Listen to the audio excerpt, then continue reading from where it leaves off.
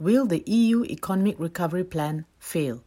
Poland and Hungary continue to oppose the rule of law mechanism linked to the European Union's 7-year budget, which includes the €750 billion recovery fund to tackle the economic recession caused by the COVID-19 health crisis. As the EU stands at a deadlock, HEC Paris professor and expert on EU law Alberto Alemanno explains the rule of law mechanism and its importance in the governance of the European Union.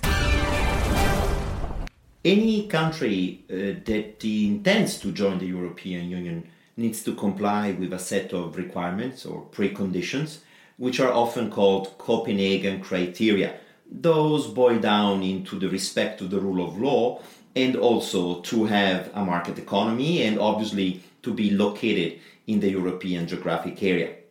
When it comes to the rule of law, this is an important foundational requirement. It basically requires each country to have an independent judiciary to allow the media to be free and not to be controlled, to have a clear separation of powers between the legislature and the judiciary.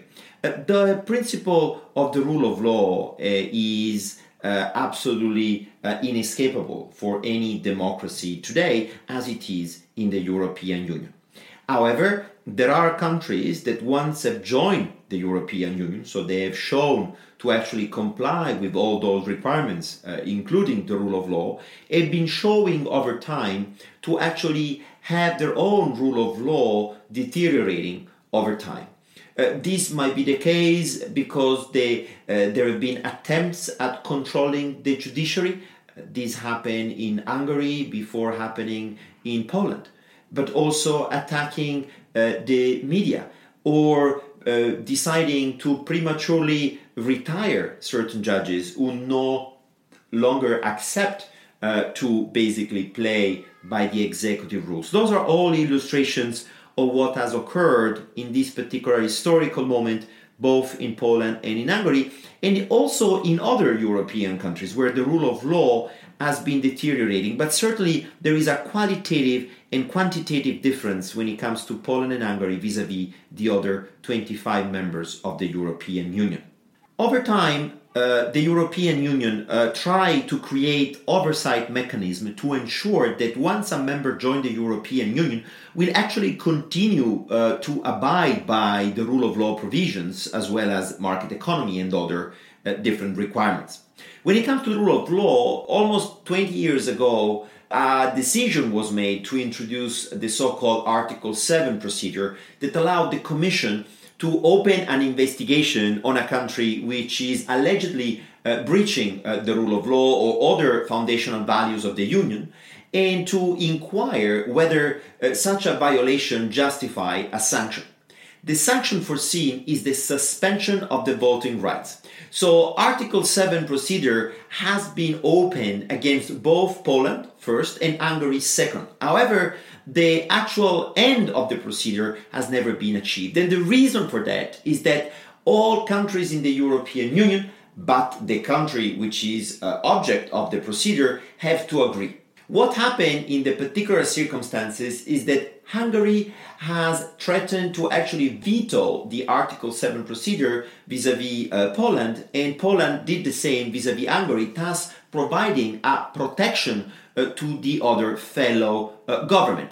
This has rendered Article 7 absolutely useless, both legally and politically. It is against this backdrop that it has been negotiated over the last few months the possibility to introduce a new rule of law mechanism, making the disbursement of European funds conditional upon the respect of the rule of law. Over the years, both Hungary and Poland have been receiving huge amount of European funds despite violating the rule of law. There was no express mechanism that made conditional the disbursement of these funds to the rule of law. And this is exactly what the new rule of law mechanism is trying to achieve. However, in order to adopt it, there is a need for a qualified majority vote. That basically means that Hungary and Poland, they cannot veto this mechanism. This mechanism is set to enter into force. However, things are more complicated because the rule of law mechanism is part together with the Next Generation EU, of the new European budget cycle, which is a 7-year cycle, and it is in relation to that where a unanimity is required. That's where both Poland and Hungary in the last few days have been posing their veto, thus politically blocking the entry into force of the Next Generation and therefore Recovery Fund and the disbursement of those particular funds all across the European Union, which we all know consist of 750 billion, both in the forms of grants and loans. The European Union, and in particular its leaders, face a real dilemma these days. On the one hand, we have Angela Merkel, Germany, and a few other countries that are trying to find some forms of compromise with Poland and Hungary. They are of the intention to weaken the application of the rule of law mechanism, which has been actually tailored on Hungary and Poland, and to guarantee that they won't be used or will be used only in exceptional circumstances. On the other hand, most of the European governments, led by the Netherlands, argued that this would make any sense because this mechanism was created to actually sanction and to be used against Poland and Hungary. Should we water it down or suspend its application, its adoption would be absolutely useless. In these circumstances, a few other options are on the table.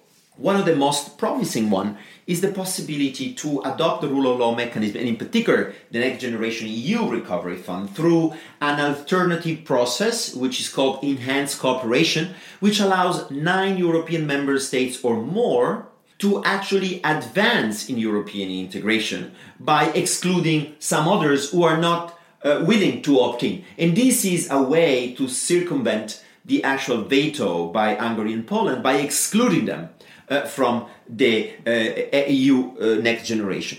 There is a controversy at the moment on what are the best possible options, and we don't know how this deadlock will be solved. But in the meantime, what we are witnessing is a reporting in time. There's a delay in the disbursements of the European funds because those have not been adopted, as well as of the European budget itself. So unless an agreement is reached by the end of the year, the budget will provisionally continue to exist for the ordinary administration of the EU and existing programs, but the specific pot of money, 750 billion out of 1.8 trillion euros, which compose the new European budget, won't be able to be disbursed because they haven't been decided.